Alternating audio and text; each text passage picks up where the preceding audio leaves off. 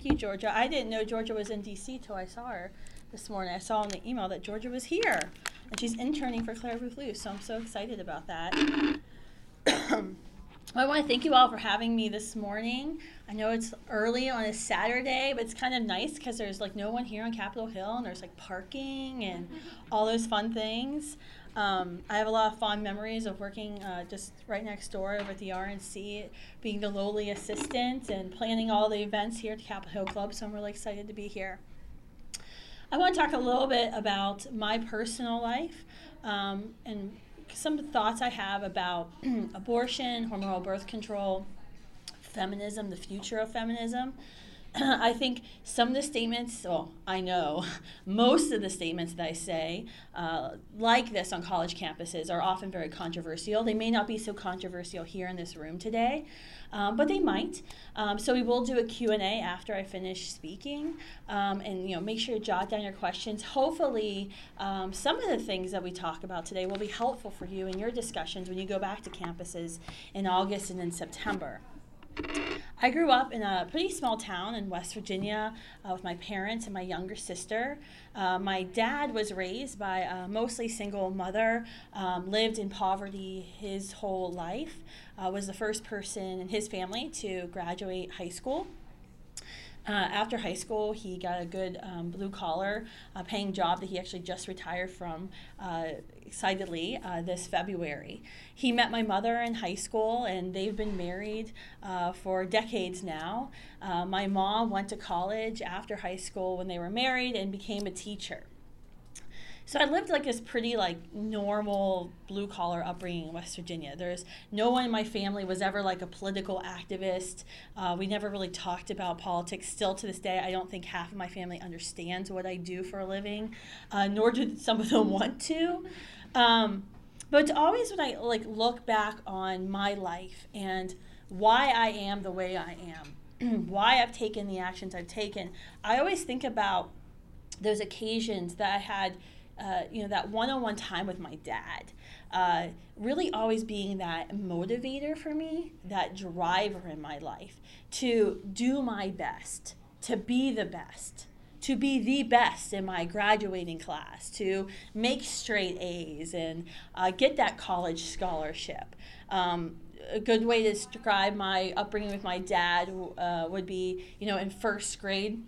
One of my earliest memories of school was in first grade, and I got a B on this math quiz or whatever, and he made me go in the next day early and ask the teacher for extra credit to make up that B. So that's just a little bit about me, and you can feel sorry for my employees later. But for my dad, me going to college, me getting a full ride scholarship to college, and me having a career wasn't like a dream he had. It was like a requirement of me, that I would be able to have choices in my life. And this is how he usually explained it to me in those trips back and forth from volleyball and basketball games. It was to have choices in my life so that I could go to college and I could choose the career I wanted to have, that I could choose the job I would want to have, that I wouldn't be stuck in a job that I hated for 40 plus years. But I also knew that getting married and having children was something I wanted to do too. I always saw my mom hustling. She was the first person, she's a morning person, it's easier for her than me, but she was the first person up every day, getting everyone's lunches made, putting dinner, whatever dinner she was concocting, in the crock pot, making sure everyone's, after school uniforms were washed, getting us to school, coming home from her job, making sure we had dinner, usually taking us to some church function we had, getting us back to the house, making sure homework was done, washing all the dishes, getting all the clothes, washed, the house reset, back for the chaos in the coming morning. I wanted that too, to have that career, but also to be that mother. Now, I think if I had known how difficult it is to be that first person up and the last person asleep, I would have maybe thought about it harder a little bit. But I knew I wanted that. And if you asked me in high school, and if you have asked me even in college, if I considered myself a feminist, I would have said, hell yeah. I knew I was pro-life, but I also knew that I was better than most people, all the boys in my class. There wasn't a debate. I was valedictorian of my high school. I was I had the highest GPA in my graduating class of college. I graduated a year early from high school. I graduated a year early from college, and I still beat the boys. So I never thought that because of my gender or my genitalia, I was less than the men in my class. Like, I knew I was better than them.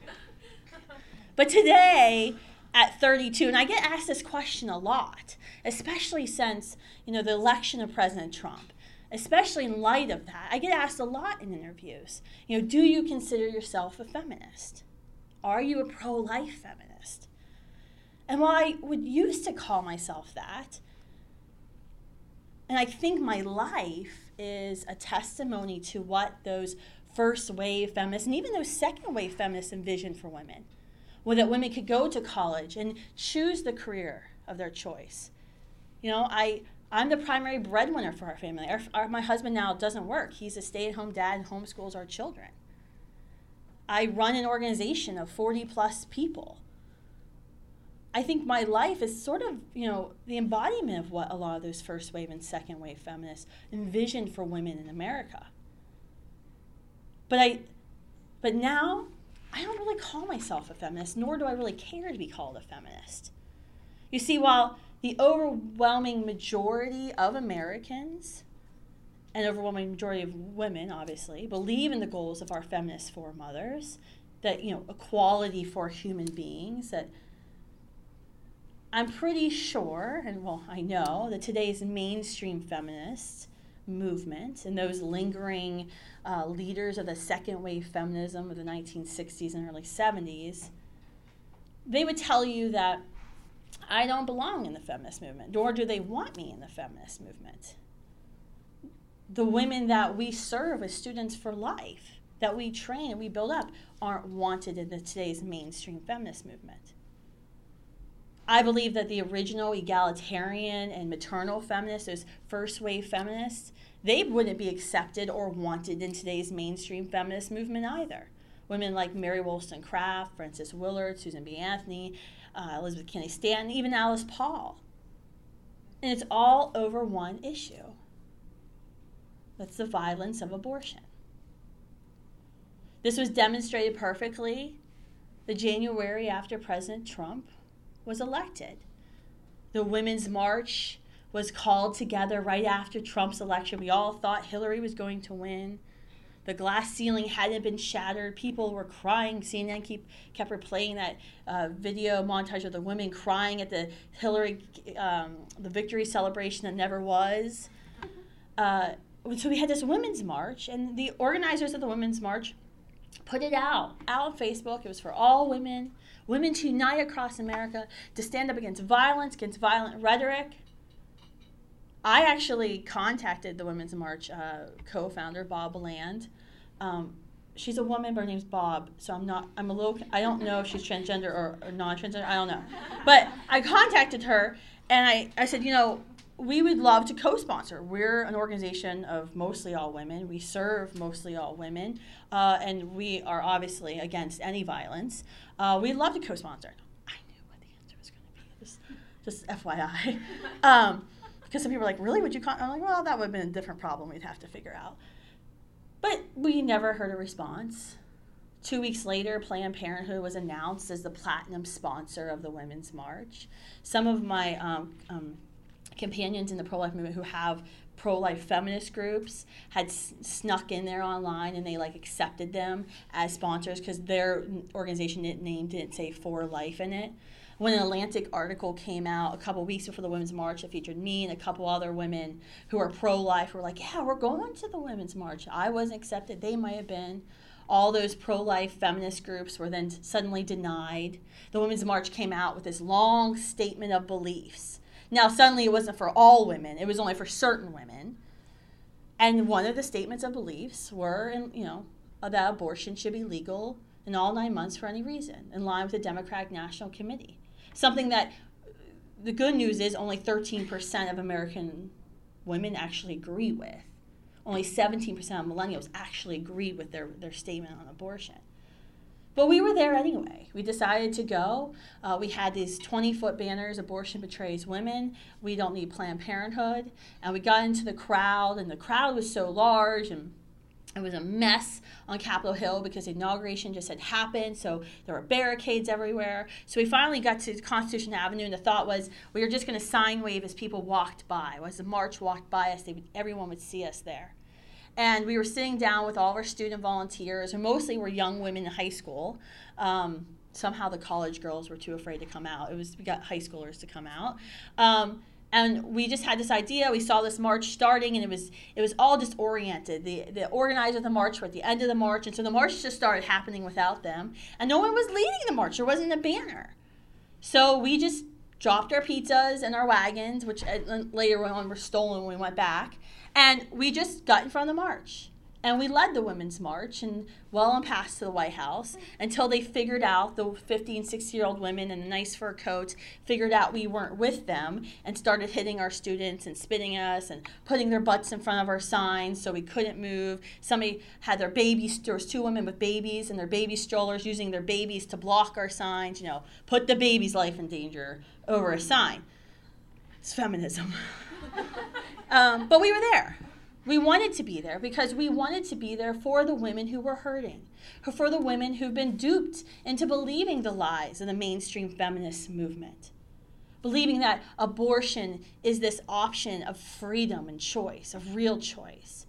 We were there for the women who've been murdered, who've been killed by legal abortions in our country. Kalamaya Monroe, who was killed by Kermit Gosnell just a few years ago in Philadelphia, when none of the mainstream press even bothered to pick it up. Tanya Reeves, who was killed by Planned Parenthood not too long ago, but no one ever dares to talk about that. We were there for the women who saw our signs and their friend was going, "Fuck you," and yelling at us and all this stuff. They were holding an F Trump sign, and the woman would look at our sign, "Abortion betrays women," nod her head, put her head down, keep walking. We were there for those post-abortive women. We were there for our generation.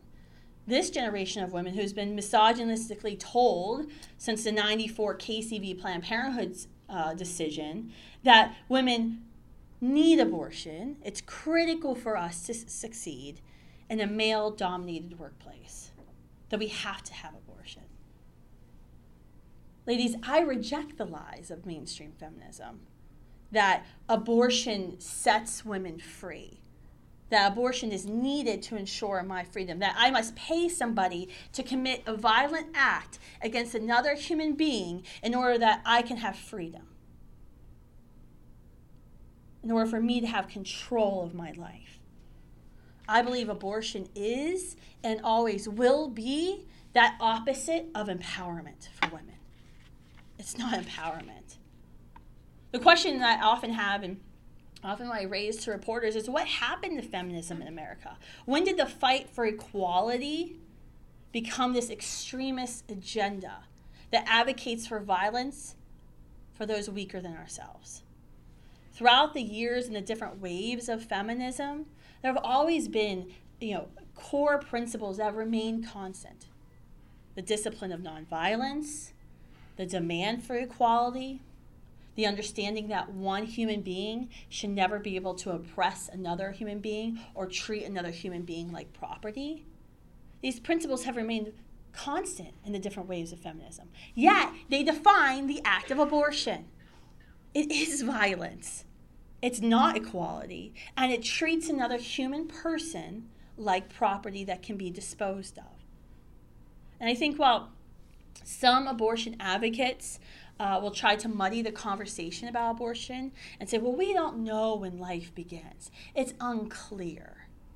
The profound reality, and the profound reality that science shows us, is that life in the womb is life, that the child is a unique, whole, living human being that's never existed before and will never exist again. This child is growing, it's alive, it's a human being, it's a human person. This child is growing, it's responding to stimuli, it has the ability to reproduce. That's the characteristics of living organisms. It's alive, it's a human person. I don't know if you all saw, there was a Canadian group. I was really proud of the Canadians because usually they're not this bold. But they put out this Facebook post a couple weeks ago. It was like this video of like the magical birth canal. Have any of you seen it? It was so funny because I was like, I can't believe Canadians actually did it. But it's so true, right? You're a baby, you're not. You're a human, you're not. And it's literally like 6 inches of the vaginal canal that determines the difference. That's crazy, and that doesn't make sense, right?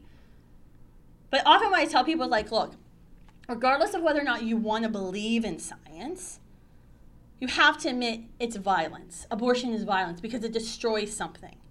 It ends the life of something.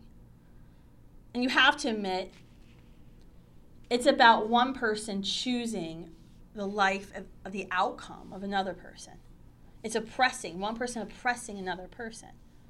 So at its core, abortion is anti-feminist. And the feminist foremothers and the suffragists, those first wave feminists, they knew this.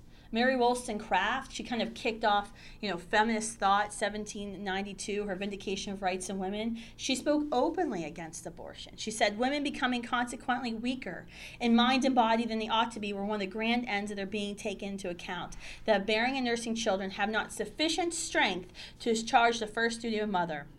And sacrificing to lavishness the parental affection that ennobles instinct, either destroy the embryo in the womb or cast it off when born. Nature in everything demands respect, and those who violate her laws seldom do so without impunity. And Mary Wollstonecraft was not like a conservative lady. Like Wikipedia, her personal life. She was a very progressive thinker. She lived very progressively for 1790s. But she knew. Elizabeth Cady Stanton, she was partners with Susan B. Anthony. Elizabeth Cady Stanton had actually served in the slavery abolitionist movement for a number of years alongside her husband. Actually got dissuaded with the abolitionist movement because they weren't accepting of female leadership. Elizabeth Cady Stanton wrote openly against abortion. Sarah Norton, she's best known, I think, for winning, being the first woman to win acceptance into Cornell University, an Ivy League. Wrote openly against abortion. Victoria Woodhull, the first woman to run for president, her and her sisters in their own magazine, apart from Susan B.'s Revolution magazine, Victoria wrote openly against abortion. Dr. Elizabeth Blackwell, the first woman in America to earn a medical degree, wrote openly against the notorious Madame Restell, the illegal abortionist that was living in New York City at the times. Dr. Charlotte Lozier, once again, one of the first women doctors in America. Susan B. Anthony. I don't know if, did any of you all see the SNL skit with Susan B. Anthony not too long ago? Love that skit. Oh, I never am up that late on a Saturday night. But I watched it on Hulu later. But it was great. They're making fun of her for having antiquated views, but the premise is these young girls are going to see Susan B.'s house, and I've been to the birthplace, by the way, and they're always looking for interns at the Susan B. Anthony birthplace. Just a little plug, it's in Adams, Massachusetts, it's in the Berkshires, you have to like nature and hiking and stuff like that, but it's awesome because it's where she was born. They have all of the Revolution magazine articles archived, and they do all kinds of research, so if you're into that, see me later. But Susan B. actually moved to Rochester, New York, and lived there. And so these women, SNL women, were at the Rochester house, and they were touring the house, and the ghost of Susan B. appears. And at first they think it's really cool. They whip out their phones and take a selfie with Susan B. And then she starts saying these things that she believed. And then the girls, you can tell they're millennials, so they get distracted. The cell phone's done, and then they're trying to find their Uber and trying to figure out how to get to the train station. Susan B. is just kind of still there, and they're just not paying attention to her anymore. And as they go to leave, she goes, "Abortion is murder." I'm like, damn it, finally, they're recognizing it. How long has it been? When the Susan B. Anthony Birthplace Museum was actually opened up, it was a big controversy because on their wall they have different subject areas that the Revolution magazine talked about and openly explored. And they have a whole wall dedicated to abortion. And the feminist historians across the country were so upset. How dare you talk about this subject? She wasn't pro-life. It's just because of the time that she was living in. If she was living in today's world, she'd be, with us on women's equality and women's rights. And even SNL finally got it. It was great. It was great. No one else watched it but the pro-life movement. But, whatever. It was Alice Paul the original author of the ERA was, by the way, have you all seen that the ERA was just passed in Illinois? Their objective is to pass the ERA in one more state, and then it's going to be a court battle, and they're going to try to go through the courts to ratify the ERA into the Constitution. By the way, that's a really bad idea, because the legal understanding is it will cement into law, into the Constitution, a right to abortion and taxpayer-funded abortion. So please don't be fooled by the words ERA. I'll be doing more on that lately in the next couple months, I guess. Alice Paul, though, the original author of the ERA, was actually pro-life. She wrote openly, abortion is the ultimate exploitation of women. I actually think she aptly predicted what was going to happen in the 60s and 70s. 40 years after the 19th Amendment, 40 years after we won our right to vote, that second wave of feminism was kicked off with the Equal Pay Act of 1963, which made it illegal to pay men and women, different wages for the same work. Then the Civil Rights Act of 64 included provisions that prevented hiring and promotion discrimination based on sex. Contrary to popular belief, Betty Friedan's first edition of Feminist Mystique did not, talk about this right to abortion and contraception. The book, which is largely held to be responsible for the launch of second wave feminism, was a book against, that restlessness, that desire that women felt that they weren't being fulfilled in their lives just as mothers, as homemakers. It wasn't this rallying cry for abortion. It was two men, actually, Larry Ladder and Bernard Nathanson. Larry Ladder was the former executive director of the Hugh Moore Fund, which is a population eugenicist group where they believed that there was an impending population bomb in the 1970s coming. Larry Ladder actually was a biographer of Margaret Sanger, the founder of Planned Parenthood. Margaret Sanger was a known eugenicist. It was Larry Ladder and Bernard Nathanson. Bernard Nathanson was an abortionist there in New York State. They actually formed NARAL, the National Association of Repeal Abortion Laws. Today it's called NARAL Pro-Choice America. These two men, Larry had known Betty Friedan from some Marxist circles in New York City. They went and met with Betty and convinced her to include abortion in the second edition of Feminist Mystique.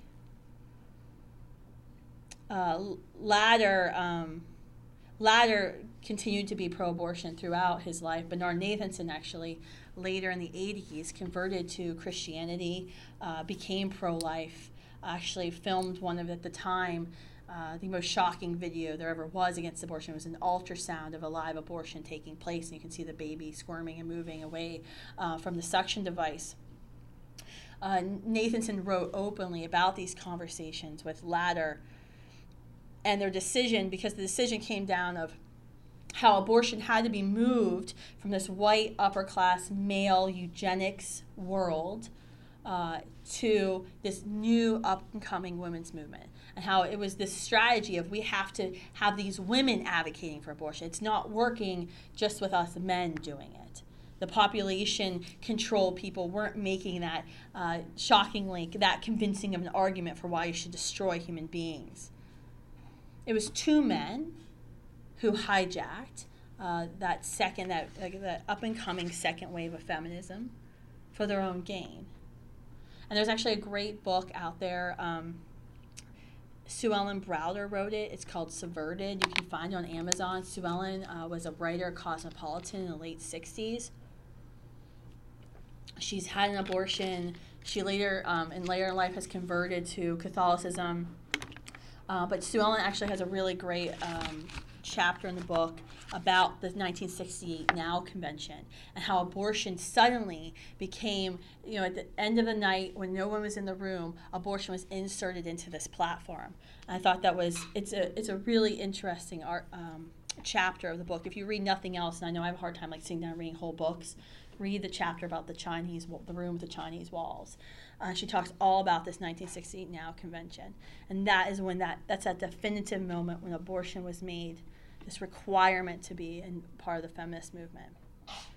Now, I'm not arguing that, women go back to the 1950s, barefoot, pregnant in the kitchen, although I love doing both. And on some college campuses, I whip out my apron just to make people get the visual of what I like to do in my spare time. But I don't see I don't see a solid way forward for today's mainstream feminist movement either. Because today's leaders demonize all choices except abortion. Today in America, we, as women, have full equality under the law. Now, there's things that we have to work on, and there's obvious prosecutions and defense of their equality that have to take place. But we have full equality under the law. We have incredible freedoms in the U.S., freedoms that our sisters in other nations can even hope to obtain in their lifetime. I can drive a car. If I'm pissed off with my husband, I can walk in front of him on the street. I can vote. I can own property. I can inherit wealth. I can speak my mind, even if it's unpopular opinion. I don't live in fear that my daughter's genitals will be mutilated because she's a woman. I don't live in fear that she'll be sold off to a child abuser at age 12 as a bride. We have incredible freedoms. But yet, if you listen to the abortion industry, if you listen to Planned Parenthood, if you listen to NOW, if you listen to NARAL, those women who lead today's mainstream feminist organizations, they will claim that what we have is not enough. They'll say, stand up, fight back, women's rights are under attack. Right? That's the motto that's been screamed at me for hours on end in front of the Supreme Court. That our interests in an integrated and a successful and a happy, fulfilled life, they've been reduced to abortion and hormonal contraception. That's all we want. That's all we need. That's their agenda to fully empower women. And they've institutionalized this radical belief everywhere. It's in the words of the abortion worker who told one of our team members, Allie, it'll be over. It's a quick, easy procedure. 10 minutes, you'll be back to school like nothing ever happened. It was a lie. Something that Allie still regrets and still deals with. It's in the words of the counselor at Fordham University that told one of our students, Eleanor, well, you can have the abortion or you can remain pregnant. But if you remain pregnant, you can't live on campus anymore as a pregnant student. And if you move off campus, you're going to lose your $10,000 a year housing scholarship. That's at a Catholic college. I mean, it's Jesuit, but it's a Catholic college. But that's what we hear. This is an institutionalized belief that you have to choose. You have to choose between your life and the life of your child. And there's no other option. There's nothing else out there for you. We've been sold a bag of lies from mainstream feminism. I think the first lie that we've been sold, a very obvious one that no one really ever likes to talk about, is a myth that sex is without consequence. Guess what? Sex has consequences. Right now in 2018, we live in midst of what the CDC proclaims an STD epidemic. Despite condoms being everywhere, STDs are growing, and now there's these. I was reading about this new gonorrhea, strain that they don't even know how they're going to treat it because now these STDs are becoming antibiotic resistant. That's like the next super bug, by the way. It's going to be something that's antibiotic resistant, and we're all screwed. So just FYI. Not saying it's not going to be an STD, but they've institutionalized this belief, and you can't talk about it to the contrary. Our Students for Life group at Baldwin Wallace University this fall, they were denied. They wanted to have a table at their LGBTQ plus IA sex fair, and it was going to be about abortion, hormonal contraception. There were going to be information about the local pregnancy center, and they were literally told in writing that they couldn't have a table at the sex fair because their message wasn't sex positive. Okay? Our culture has made sex into something that's casual. It's nothing, means nothing. So of course, hormonal birth control and abortion had to follow because sex was for fun. You weren't committing to spend your life with somebody. You weren't in a committed relationship when you were engaging in that sex. You just were there to have fun. You were just there for the momentary pleasure, the momentary, reprieve from the loneliness that you feel. So of course, hormonal birth control and abortion had to come because you have to stop a very natural consequence of what happens in heterosexual sex, by the way. I have to clarify on college campus. A very natural consequence of heterosexual sex is the creation of a new human being. That's one of the main purposes of sex, is reproduction. by the way, this is very shocking to people on college campuses these days. Like, it's kind of crazy. I mean, some, consequences of sex are like, man, that was a really bad experience, inconvenience, or, a little embarrassing, of like a rash. Some are deadly, like HPV or HIV. And others come with 18-year-long financial and emotional commitments to raise another human being in this world. Every decision that you make is going to have a consequence to it, and sex has that interesting one. I think once, and this is really fun to talk about this at conservative groups too, because a lot of conservatives, we don't talk about sex too. They're like, oh, that's the pro-lifers. They just talk about abortion. But when they talk about sex, everyone gets really uncomfortable. I also love, like, in the Q&As, or like when they do on the Facebook or Twitter feed after I speak, of like, well, of course she's, spouting her abstinence of you because no one would have sex with her. She's fat and ugly or whatever. I'm like, I have 4 kids. I have lots and lots of, and in case you haven't hung out with pro-lifers, we tend to have, look at Rachel Campos Duffy. And look at her husband. They have lots of sex. Okay? It's not that we don't have sex or we don't enjoy sex. Obviously we do. But I think that was this huge lie of saying sex doesn't have to have consequences. Once that first lie, that first myth of feminism was propagated in our society, then you had this very natural, not natural, very logical consequence of, well, now you need hormonal birth control. I'm not talking about barium method birth control. In the pro-life movement, we have different, vernacular. Barium method birth control would be condoms, female condoms, all kinds of stuff to stop sperm from hitting egg, okay? I'm talking about hormonal birth control. And this is something we don't talk about, especially in the conservative movement, because there's a lot of varying opinions about this. And I don't make an argument, that I'm not making a religious argument, but this is what the feminist movement has said, is contraception is necessary for us to have the lives we want, right? We can't have sex and have careers and have these babies and getting in the way, so we have to have hormonal contraception, which stops us from getting pregnant. One thing I would always try to remind people when you talk about hormonal contraception, you talk about, stopping women's bodies from doing something that's very natural and should happen, is that yes, when men and women are different. Social science and biology overwhelmingly prove this. You don't have to look much further than our brains.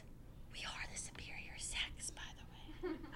Like, our brains, neurologists have confirmed, social scientists have confirmed that our brains, we have more neurons connecting the left and right hemisphere. We can multitask.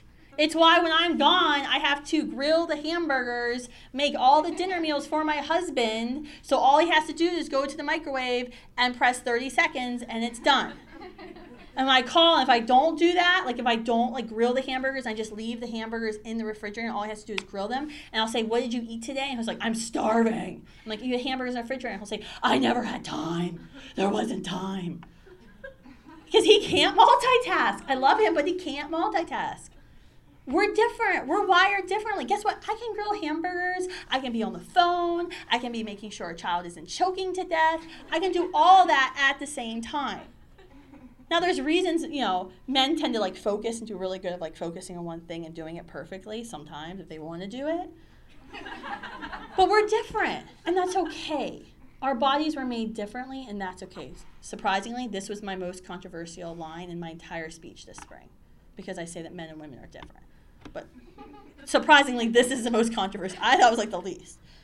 We're different, but that's okay. That doesn't mean we're not equal, right? Our bodies are different. We've been designed differently. Like I said, we are superior. Not only can we multitask, we can literally grow another human being inside of us. Men can't do that.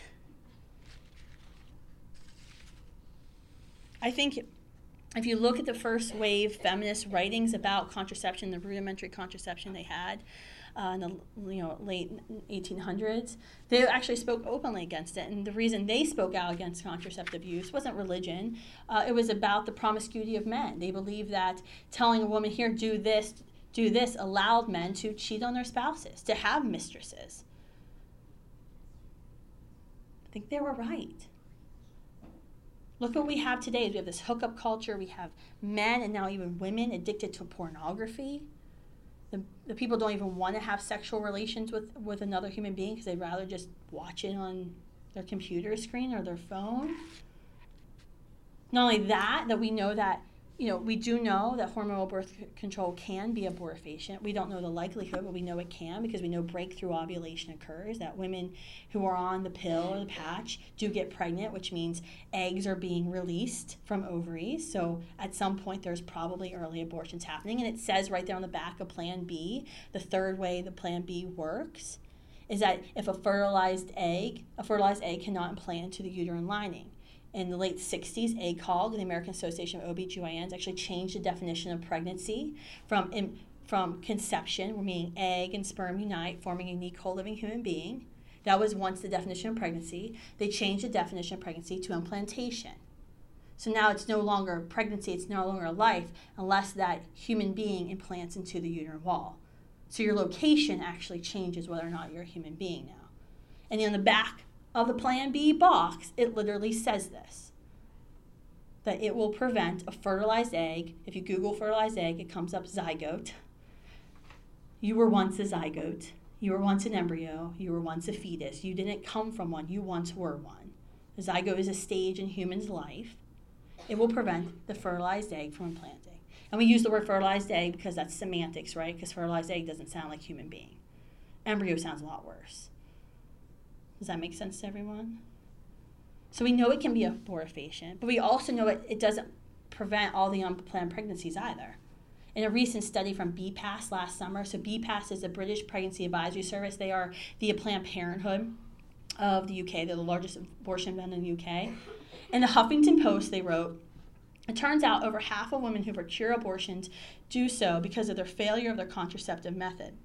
In fact, the study of 60,000 women found that contraceptive use contributes to a greater likelihood that women will actually have later-term abortions because they assume they can't get pregnant using contraception, and they miss early pregnancy signs as a result. In response to this study, Anne Ferretti, the BPAS chief executive officer, said, quote, our data shows women cannot control their fertility through contraception alone, even when they're using some of the most effective methods. Family planning is contraception and abortion. Abortion is birth control that women need when their regular method lets them down. And we've seen the scientific articles about hormonal contraception being bad for our bodies. Do any of you remember Ricki Lake from the 1990s? She's like a talk show. Oh gosh, I'm old. Okay, so Ricki Lake, she had like this talk show and it was like really popular. She's actually producing a documentary right now called Sweetening the Pill. These are not pro-life ladies. They're pro-abortion. They vote for pro-abortion candidates, but you can actually follow them on Facebook. And it's a great Facebook page and they have all these podcasts. And it's all about, this whole documentary they're producing is how women are being lied to, that we can't even have an honest conversation in our country about what hormonal contraception does to our bodies. And this is not a pro-life argument at all. This is I was really messed up when I was on the birth control pill. I was depressed. I never felt right. Why was I making these decisions? Fred Hutchinson Cancer Research Center study found that women who use birth control pills could face a minimum of 50% increased risk in developing breast cancer. I mean, this is coming out of the UK. And then they actually went on in this study and they listed every single type of birth control pill, like the 5 most popular, and then they went through and listed every single risk based on the hormonal estrogen doses they were giving. This November in the Sacramento Bee, I was reading an article. It was a Danish study that was published in the American Journal of Psychiatry. So like not a pro-life source, not a kooky pro-life source. This Danish study tracked 500,000 women for 8 years. 8 years. And found the risk of attempting suicide was nearly twice as high for women who were using hormonal birth control. The depression rates were off the chart. And don't forget that the World Health Organization has labeled hormonal birth control as a group 1 carcinogen, the same as asbestos in cigarettes. Despite all this stuff, how many women even know this? How many times does this even come up when women are going to their OBGYN, when they're having a discussion with their doctor? Just bringing up these facts makes people really angry with me. People get very upset because this is a personal issue. Many of us were put on birth control to regulate, painful periods or ovarian cysts and told, oh, it's fine, you'll be okay. But no one ever talks about this. But it's the lie of feminism. That you can't even talk about this because if you speak about this, you're speaking out against women. And you're speaking out against women's bodies and women's freedom. How dare you? So once we had sex without consequence, once we had hormonal birth control, then we had to have abortion. Because guess what? Birth control isn't that effective sometimes. As condoms have an 18% failure rate, the birth control pill has a 9% failure rate. I'll tell you what, if the plane I was getting on tomorrow had a 9% failure rate or an 18% failure rate, I would not step on the damn plane because I want to get home. Now, you can argue my driving might, have a worse failure. I don't know. I've never studied that. So once you had those things, you had to have abortion because you're having sex, you're in a relationship, or maybe you're not in a relationship, you get pregnant, you never were intending to have this child. And then those next lies come. That abortion is needed for women to be free and achieve our goals, and that abortion is harmless and that it's safe. And we can start with the fact that today the abortion argument is not about whether or not abortion kills. 1995 third-wave feminist, radical third-wave feminist Naomi Wolf wrote in the New Republic, the statement, abortion stops at being heart, is incontrovertibly true. Pro-abortion feminist Camille Paglia wrote in Salon, I've always frankly admitted that abortion is murder, the extermination of the powerless by the powerful. In Conscience, a Catholic magazine, former Catholics for Choice President Francis Kiesling declared the fetus has value. We're not arguing about abortion kills. I mean, like if you're arguing with somebody on campus and they're telling you abortion doesn't kill, like I just say, can we stop and Google it first? Can you look at this ultrasound image? Like it kills something. Duh. I mean, it's like not hard. I'm not like the best apologist, by the way, because I don't have time for stupid people. Our team's really good at that. I'm not the best person because you can tell. Like even if I fake it, like that I'm trying to listen to your stupid arguments, it can still kind of tell me that I really don't care. So the argument today isn't about what it kills. It's that it has to be killed in order for someone to be free. That's what I think is so sad is when you see when Students for Life groups, or if I'm out in front of an abortion facility and you're praying and you're trying to counsel women going into the center, and women will tell you, I just can't have this baby right now. It's either me or it. She's not saying, I can't have this fetus, this fertilized egg, like I gotta get this thing out of me. She recognizes it, and mostly she's already Googled it. She knows what abortion is. But she's still choosing her life over someone else's life. She feels like she has to choose. And rather seeking to truly serve pregnant women in crisis, that moment of confusion, most of us in our country, we just tell her to Google it, to get it taken care of, to go to the Planned Parenthood that will be conveniently located right down the street from our college campus. 79% of Planned Parenthoods are 5 miles from our college campus. As she seeks advice from her boyfriend, her partner, her friends, her family, even church members, she'll hear that feminist lie, that mantra repeated over and over again. Your body, your choice. Your body, your choice. The context of what she hears when someone says that to her is just have the abortion. I think you should have the abortion. Instead of offering reassurance and encouragement to her, saying, you can do this. It's going to be hard, but I'll be with you. You're strong enough to do this. You can be a mother and be a student. You can be a mother and have your career. We say, no, you can't. Planned Parenthood doesn't empower women. They tell them that they can't, that they're not strong enough. Because of the legalization of abortion, and yes, all 9 months of pregnancy, abortion is legal in all 9 months. Our nation hasn't had to have enough of these conversations about these difficult conversations about what more can we do? What do we lack in our society? How can we help her? How can we provide the support and the resources that she needs?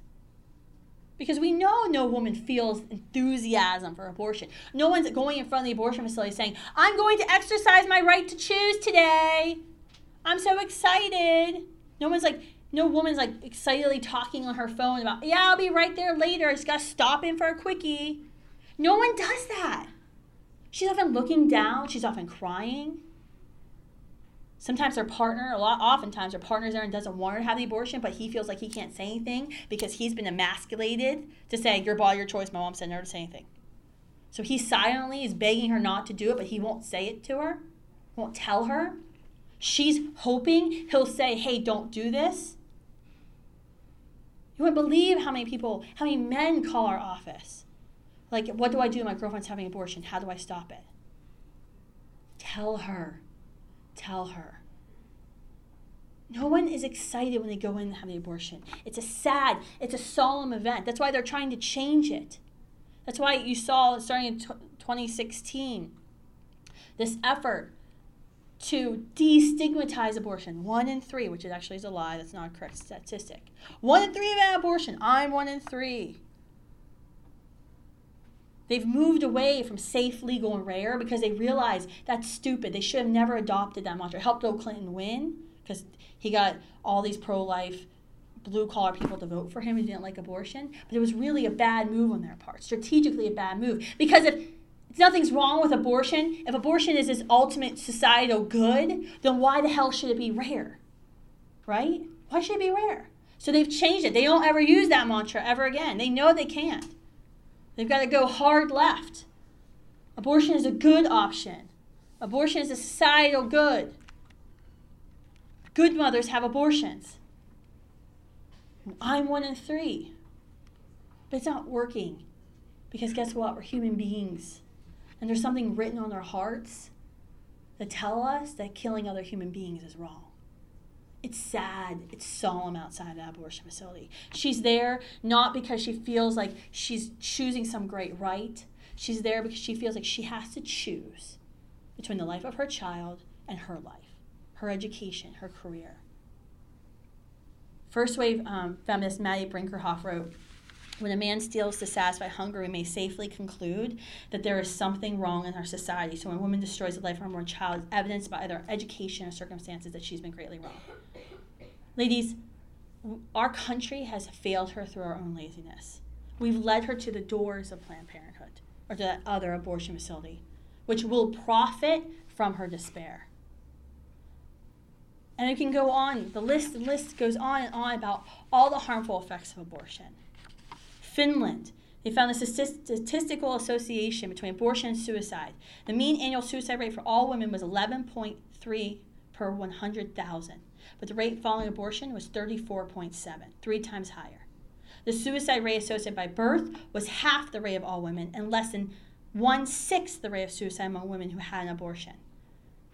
One study found that PTSD reported following abortion was 1.5%. Another found that 14% of American women suffer symptoms of PTSD following their abortions. Analysis of 15 years of published research in the British Journal of Psychiatry found that women who had undergone abortion experienced an 81% risk of mental health problems. 81%. 2003 article in Obstetrical and Gynecological Survey compiled the results of several studies on abortion, found that the risk of placenta previa, which if you don't know what placenta previa, Google it, it can kill you and the child. It increased in later pregnancies by 50%. The abortion doubled the risk of preterm birth. We've seen the studies about birth control and breast cancer. Don't bring that up on a college campus. No one wants to talk about that. Cancer Causes Control concluded that one abortion increased the risk of breast cancer by 44%. This was a Chinese study. It was a meta-analysis of 36 studies in China covering 14 provinces. By the way, China is not a pro-life country, so they have no interest in skewing studies, all of which compared the risk of breast cancer among women who had induced abortions with those who did not. And let me be clear, we don't need abortion vendors like Planned Parenthood preying on our generation. We have enough resources like her to help her. There are more than 8,000 federally qualified health centers that all receive taxpayer dollars that provide services to women, including birth control, STD screening, pregnancy tests, actually provide way more services to women, provide services to children and men who are located in urban and rural areas, underserved communities, that are true nonprofits and don't contribute more than $30 million into the political cycle every 2 years. FQHCs actually serve patients at a cheaper rate with our taxpayer dollars, $146 versus $185 at Planned Parenthood. You can go to findahealthcenter.hrsa.gov, and it geolocates for you and tells you where all the federally qualified health centers are in your community. Next time you're talking to someone about why Planned Parenthood is so great, go to Planned Parenthood's website and then go to findhealthcenter.hrsa.gov. Also, fun fact, if a federally qualified health center doesn't offer a service that you need, they are actually legally obligated to make sure you have transportation to the center to get you there. Do you think Planned Parenthood's going to do that? Planned Parenthood is not just a health center that happens to do abortions. They are abortion business. 2006, they committed 1 out of every 5 abortions. Today, they commit 1 out of every 3. There was an undercover study that my friend David did not too long ago at the NAF conference, National Abortion Federation conference, and inside this conference, these abortionists were complaining about Planned Parenthood because they're the Walmart of the abortion business. And they come into town and they put out the small abortion businesses. And they thought they were friends, but what's Planned Parenthood doing? Planned Parenthood's STD screenings, their prenatal services, everything that they've done has dropped since 2006. The only thing that has increased in services at Planned Parenthood since 2006 has been their abortions. Their patients have dropped by 19%, yet their revenue, because of us, has gone up to 30%. They are an abortion vendor. They have quotas for each and every one of their abortion facilities. They have to commit so many abortions a month, or they get in trouble. Their employees get rewarded for meeting their quotas, their sales quotas. Further proof is when Ivanka Trump met with Cecile Richards last spring, and they tried to do this cool thing like, hey, we're going to make the pro-lifers shut up, and we'll continue to give you money, but you just incorporate Abortion Inc. over here on the side, and then we can say we defunded Planned Parenthood's abortion business, and you continue to do it, and we'll all be friends. Cecile Richards actually tweeted out after that meeting. Well, Planned Parenthood leaked the meeting. Then Cecile Richards tweeted out after, PP is proud to provide abortion, a necessary service that's as vital to our mission as birth control or cancer screenings. And she told the Trump administration, hell no, we're not changing what we're doing. Abortion stays. A necessary service that's as vital to our mission as birth control and cancer screenings. Really? Catching HPV and treating HPV? Catching ovarian cancer and treating ovarian cancer, which they don't do now, they can just do screens. That's as important to them as committing a violent act against an innocent human being. And then when she does decide to have kids, when she does decide, I'm going to do this and I have the time to have a child, it's when that fifth lie of mainstream feminism comes into play. And it's something that it was hard, this was the hardest one for me to overcome. It's like, yeah, you can do it, and it's going to be easy. No one ever takes you aside in high school or college. I mean, they don't teach you how to balance checking books and things like that. That would be helpful.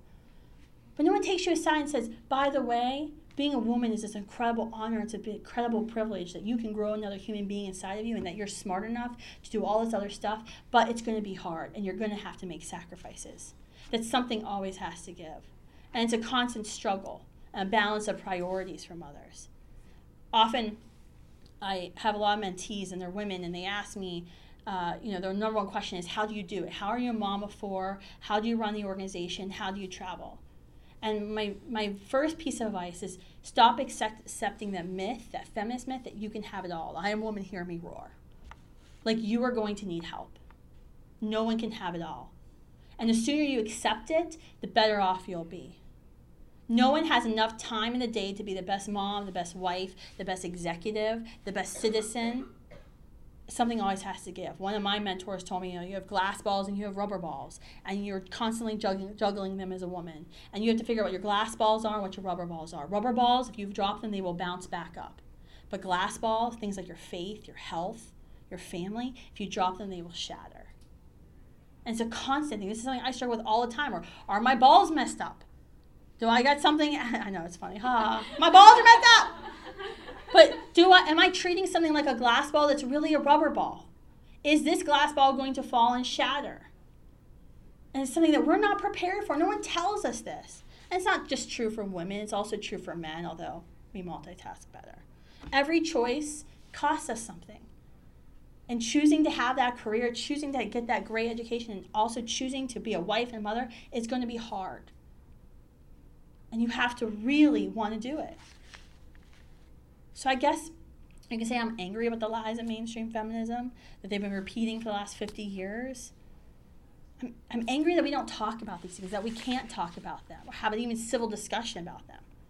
So for those of us who reject the violence of abortion, who believe in true nonviolent health care.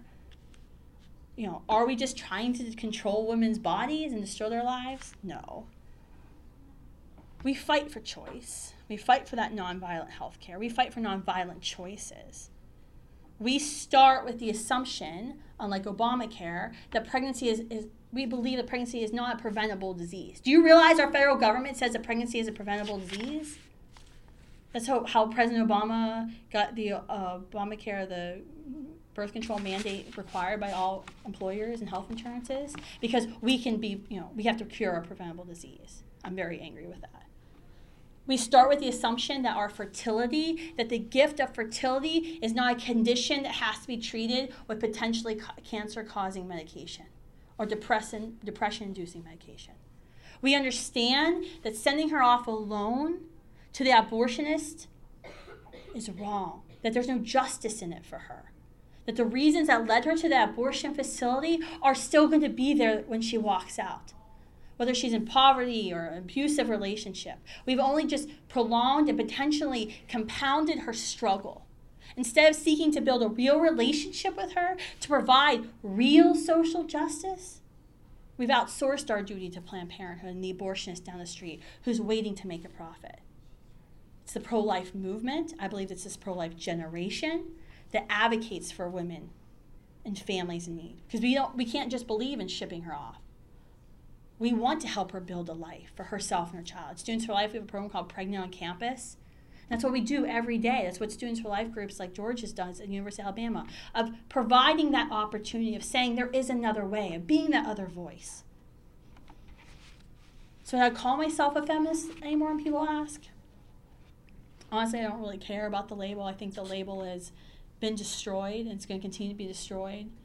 20% of American women call her feminist, even though majority of American women agree with the goals of feminism, equality, duh. I mean, there's probably one person who doesn't, but there's always one.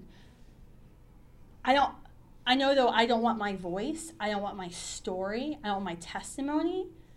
I don't want those be co-opted or being used by the feminist movement. I want the lies that the mainstream feminist movement is selling brought to light. I want women to understand that choice isn't either or. I want women to feel empowered, to understand that their happiness, their goals and aspirations can be achieved, that those things that really matter in life can be found. I want women in this generation to know that this pro-life group of kids, this pro-life gen, we stand for nonviolence. We stand for equality, those two fundamental principles of feminism. And those beliefs are found in the pro-life movement, the anti-abortion movement. So that's the label I really care about. I think we have time for like 2 questions, maybe. You were fast. You were fast. Oh, here's a micro. I'm trying to get it on. So you had mentioned about the Pregnant on Campus movement, and I was actually involved in the Students for Life on my college campus, and we had a huge pro-life week, and it was really, really amazing, everything that we did. But a question that I had was, we had all these research for Pregnant on Campus, but what no one is talking about is how, or I'm sure some people are talking about it, but like, how are young girls getting into this position? I mean, the hookup, probably with the hookup culture, but what's an answer for that to stop them from getting to this point? I mean, really that starts in middle and high school, and that's a conversation we have a lot in high school and middle school, of where is happiness found? What's your dignity as a human being? And that's a conversation that, quite frankly, isn't being heard or isn't happening. We're not talking about, we have comprehensive sex ed, so sexual risk of, reduction. We don't really have SRA, sexual risk avoidance, which is, the gold standard in public health. We don't talk about these things of, hey, you don't have to do this. The good news is the CDC has found that like more than 70% of 15 to 17-year-olds are actually not having sex. That it's actually people are starting to go, oh, wow, maybe I don't have to have sex. It was like this big thing in the 90s. Everyone had sex, even in the early 2000s. But the trend's starting to reverse itself a little bit. But yeah, it's a question of, and it's a discussion of dignity and a discussion of value. And what is your value as a woman? And why are you devaluing yourself by getting into these relationships with men who are simply just trying to use you, and they're using your body? But that's a hard discussion to have, and it's something that, it talks about the intrinsic worth of human beings, which, by the way, is a pro-life message, that we all have intrinsic worth and we all deserve to be treated with respect. But yeah, I think it's often a conversation between moms and daughters and dads and daughters of, you have value. Why would you sleep with somebody, or why would you put yourself in a situation with a man who is simply just using you? Not to demonize men. Not all men do that. Oh. I just had a quick question, because a lot of times when talking to pro-choice people on my campus, they'll bring up the argument that you might have heard before, that restricting access to abortion just restricts access to safe abortion, and that it's still going to happen anyway. Mm-hmm. So how do we both push a pro-life agenda and also kind of combat that culture that says, oh, they'll do it anyway? Sure. Well, there's a couple of things with the safety and the legality. Abortion isn't safe today. Planned Parenthood has a brand new shiny building down the street, and women will die there. Abortion isn't safe today. And so when we talk about a safety of abortion, there's stuff that you can know in the history. So Bernard Nathanson made up the lie that 10,000 women a year were dying from illegal abortion. 1960, Planned Parenthood's own medical director, Mary Calderon, said it was about 500 women a year dying from illegal abortion. The numbers of women dying from illegal abortion had dramatically dropped because of the invention of penicillin, because the main contributing factor to women dying from illegal abortion was infection. 1972, the Centers for Disease Control reported the number of deaths. It was about 70 women who had died from illegal abortions and about 80 women who died from legal abortions. So women died before abortion was legal, and they die after abortion is legal. I think the question is, when you're talking about abortion and someone says that to you, I think they want pro-lifers to be like, yeah, well, we care about women, so therefore we want abortion to be safer and less women die. But we don't make other things that are morally wrong legal to make them safer.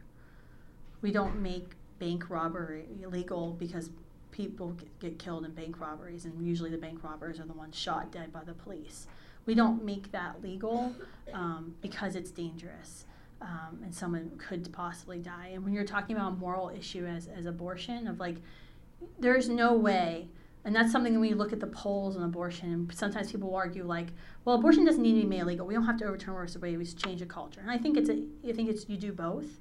But I think there's always going to be people in America who are sympathetic to abortion as long as it's legal, because we equate sadly, we create our morality with our legality, which, by the way, is a really crummy way of doing things, because look what's happened in our nation's history where we equated legality with morality. But we don't make something that's a human rights violation legal because it can potentially be dangerous. Even though we do care for women and we love women and we want them to live, that's why we don't want them to have abortions in the first place. Does that make sense? It's hard. In the pro-life movement, there's not 30-second bam, bam. I mean, you could do that, but then often when you're conversing with someone on campus, they want to know how much you care. I mean, so that John Maxwell adage of people don't care how much you know until they know how much you care. So often, when you're having discussions like this, people are thinking through these issues, and they want to know, the first thing they want to know is that you're not a jerk, is that you care.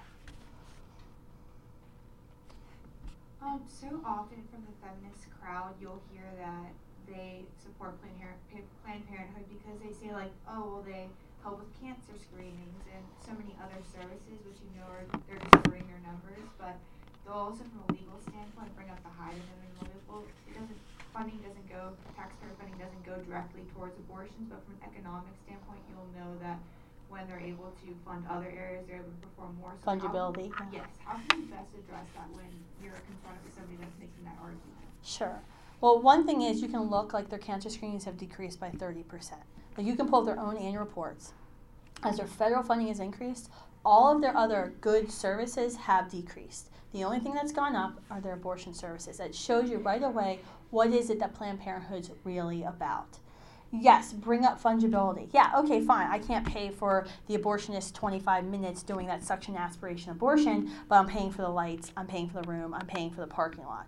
We actually allow, and there was a Wall Street Journal article not too long ago with his mom and pop abortionist. she was mad because she was being driven out of business by Planned Parenthood. And she was like, yeah, Planned Parenthood's like the Walmart of the abortion industry. They get to subsidize basically how Walmart can subsidize their gas. If you can the Walmart Sam's Club, they offer gas at lower rates because the business is subsidizing the gas. They can offer their abortions at lower rates because everything else is being subsidized by taxpayers.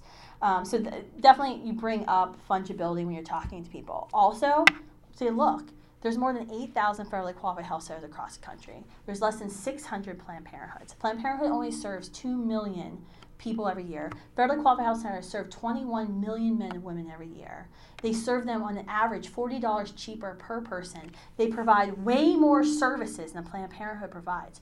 Why would we fund them? Oh, and by the way, federally qualified health centers are true nonprofits. Planned Parenthood's putting more than $30 million into election. We actually have a display at Students for Life called We Don't Need Planned Parenthood, and we list out all the services federally qualified health centers provide, the little services Planned Parenthood provides, all the tax dollars that we give Planned Parenthood, which is more than federally qualified health centers.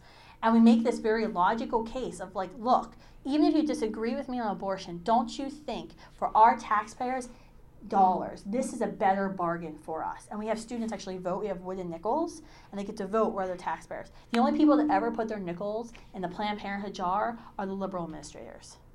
We have students who like put it in Planned Parenthood, and then they talk to us, and they go into the jar and they pick it out and put it into the federal, because it just makes sense. It just makes sense. Does that help? Okay. You guys have microphones. Sorry. Thanks so much. I was wondering if you could maybe comment on the changing perceptions between different generations, from baby boomers, Generation X, millennials, and now Gen Z or iGen, whichever you want to call it. But like, how much more likely are younger people to understand the right to life? And do you think that that's because of science? And maybe if you want to comment on like the trend though in younger people to be less willing to admit the differences between men and women, as you say. Saying that men and women are different is probably one of the most controversial things you can say now. So yeah, because there's like 56 genders or something like that. Exactly. So like, how do those two things, even if we are more pro-life than we ever were, like, is it? Sure. Yeah. No, definitely this generation. We call it the pro-life generation. Have you ever heard that tagline or seen those signs? That's us. And it was a kind of like a Saul Alinsky principle. We totally did it before the polls were in our favor. Just declare it and they will come. But yeah, this generation is more pro-life. They view abortion as a moral wrong because of science. They've seen their brothers and sisters via ultrasound. Many of them know someone who's had a personal experience with abortion. Like they know, and we have a sense of justice and fairness. And we're like, wow, that's a baby sucking its thumb, ripping it apart, not justice. So we have that advantage over Generation X and the baby boomers. Generation X is probably the most pro-abortion generation in our country. They're the nasty ones. They're the ones that spit at us at the Supreme Court events. Like, it's the adults being mean to the students, not the other way around. I think we have a lot more hope too with Generation Z. I think the challenge we have generationally is that with the election of Donald Trump, the left has been so vocal and so out there that we just start seeing polls skewing back. So we're actually losing ground with a pro-life president. We gained a whole bunch of ground during the 8 disastrous years of Obama, and now we've been losing ground. And I think I kind of expected that because the other side is so vocal. They're so out there, and they're taking away your freedom. They're taking away your choice. Hurry up, stand up. We have to fight back. And we have to speak just as loud to that of how this is an injustice. And I think that's how, when we talk on college campuses, when we talk on high schools, or even middle schools or graduate schools, we frame this issue as a human rights issue, as a justice issue, because this generation is justice driven. Now, this generation is also very liberal. Some of it's branding. So like, we did one poll where we had 53% millennials agree that abortion should be illegal in all or almost every circumstance, which by the way is like a huge study. But then only 36% said they were pro-life. The RNC has done studies before where they've asked economic questions to millennials, right? And then but once they found out they were Republican, they hated them. So there's a branding issue that we were always trying. That's why, like, if you see us, it's always like pro-life gen, beautiful, smiling young girl faces. Like, we're very intentional about who's in front of the photographers, and like the poor men in my organization, I'm like, get back. Oh, you're a cute metrosexual guy. You can sit out front. I'm really bad. So I think part of it is a branding issue of there's just an overall perception of what pro-life is or what conservative or Republican is. that can become an issue. But there is, you look at millennials' views on gay marriage and other things, they do lean liberal. We're the least church generation. We're the most diverse generation. We've grown up. Most of this generation grew up in the Great Recession, they're calling it. I actually make the case often to like conservative folks who are like, yeah, I'm pro-life, but like I'd rather just give my money to candidates. I'm like, dude, we are your only hope. Like we are going to make more conservatives. We actually we bring in more conservatives. Like because people come to us and they might be liberal or they might be whatever, and we're like, okay, whatever, it's a human rights issue, join us. But then they're suddenly going to be surrounded by other conservative thinkers and voters. It's belong, believe, behave. And that's how you evangelize, that's how you have culture change. So hope that helped. This will be the last question. Yeah. I'll go outside if anyone's talking. I'm going to Dave Matthews concert later, so I got some time. Look, you can tell I'm old because I said Hello. that. You guys are like, ha ha ha. So you talked about equating morality with legality, so that reminded me a lot about, like you used the words property and goods. So I've been faced with this argument for being pro-choice, so I'm curious how you would respond to it, because I find it very difficult to respond to as well. So maximizing happiness/utility versus minimizing suffering. So people who would argue for saying like they're pro-choice because in the long run, like you are, I guess, kind of as like a social control kind of thing, and using abortion as almost like a means using abortion as a means, so you're not really considering like what the end would be for the individual, but more as for like society. Like how would you go about arguing that point? I think the philosophical truth that most women have learned is that freedom is not found in the autonomy to do what serves oneself. Like we say that's freedom. That's the mantra of the second wave feminists. But the Greeks said the freedom was the power to choose the good. And I think that happiness and freedom, and you don't have to look much further than all the women who've suffered from abortion. When you're talking about someone who's saying, oh, well, you're just weighing the societal impacts, versus the individual. Well, no, we can actually look to see that abortion hurts women. Abortion demeans women. Abortion, it doesn't empower women. It actually strips their power from them. And so there's plenty of examples out there of Silent No More and all these women who are post-abortive and men now who speak openly out against their abortion and speak out against it. I mean, it's been so effective that the abortion industry is now doing this like stigmatized thing. So no one's allowed to talk about abortion, because if you talk about abortion, it's negative. You can stigmatize somebody who's had an abortion. You can hurt them. They're already hurting. It's already happening. And us just shutting up doesn't solve the problem. But I think you look at like happiness and Suzanne, I was looking at Suzanne Vanker. So she's Phyllis Schlafly, late Phyllis Schlafly's daughter-in-law. She often writes for Fox News. And she writes like anti-feminist stuff all the time. But she wrote this column, and I put it in my speech, and I don't usually use it, but she said that the feminist worldview is antithetical to love because its focus is solely on the women, their needs, their wants, their desires, their rights. Love can't possibly sustain with an attitude like that. And I think that's, happiness doesn't come from you satisfying all your economic desires or all your career desires. Look at Kate Spade. I only have Kate Spade purses. Look at Anthony Bourdain. These people that are like, oh my gosh, you must have an amazing, incredible life. And then they take their own life. That's not where you derive happiness from. Happiness comes from relationships, of being loved and loving others, of serving others and having other people serving you. Happiness involves that positive relationship between other people. Loneliness, Mother Teresa said loneliness was the ultimate form of poverty. Happiness isn't just serving yourself, it's serving others and serving the good and having the freedom, the power to choose the good. Does that make sense? It's a little philosophically heavy for a Saturday morning, but it's a hard concept to complain. There's another person. There's a Jesuit priest. He's written an awful lot about Father Spitzer.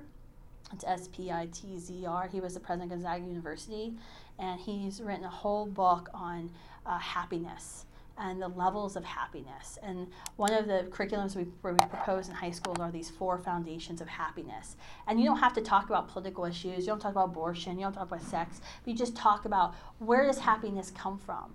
And you can see like abortion and all these things are low-level happiness because they serve yourself. That's all they serve.